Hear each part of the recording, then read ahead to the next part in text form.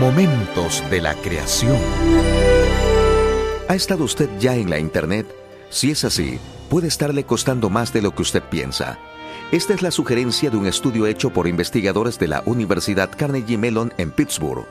Hola, soy Milton de los Santos.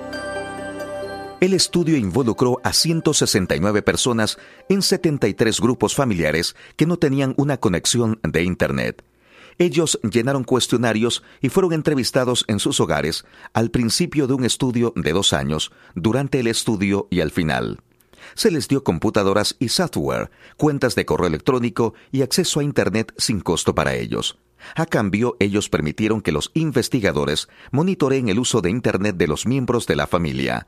Al final del estudio, los investigadores encontraron que aquellos que utilizaron el Internet y el correo electrónico frecuentemente mostraron pequeños pero importantes disminuciones del tiempo que pasaban con miembros de la familia. También tenían un círculo más pequeño de amistades.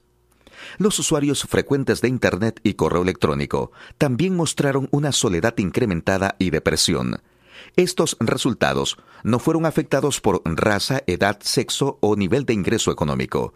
Sin embargo, este efecto era mayor en los adolescentes.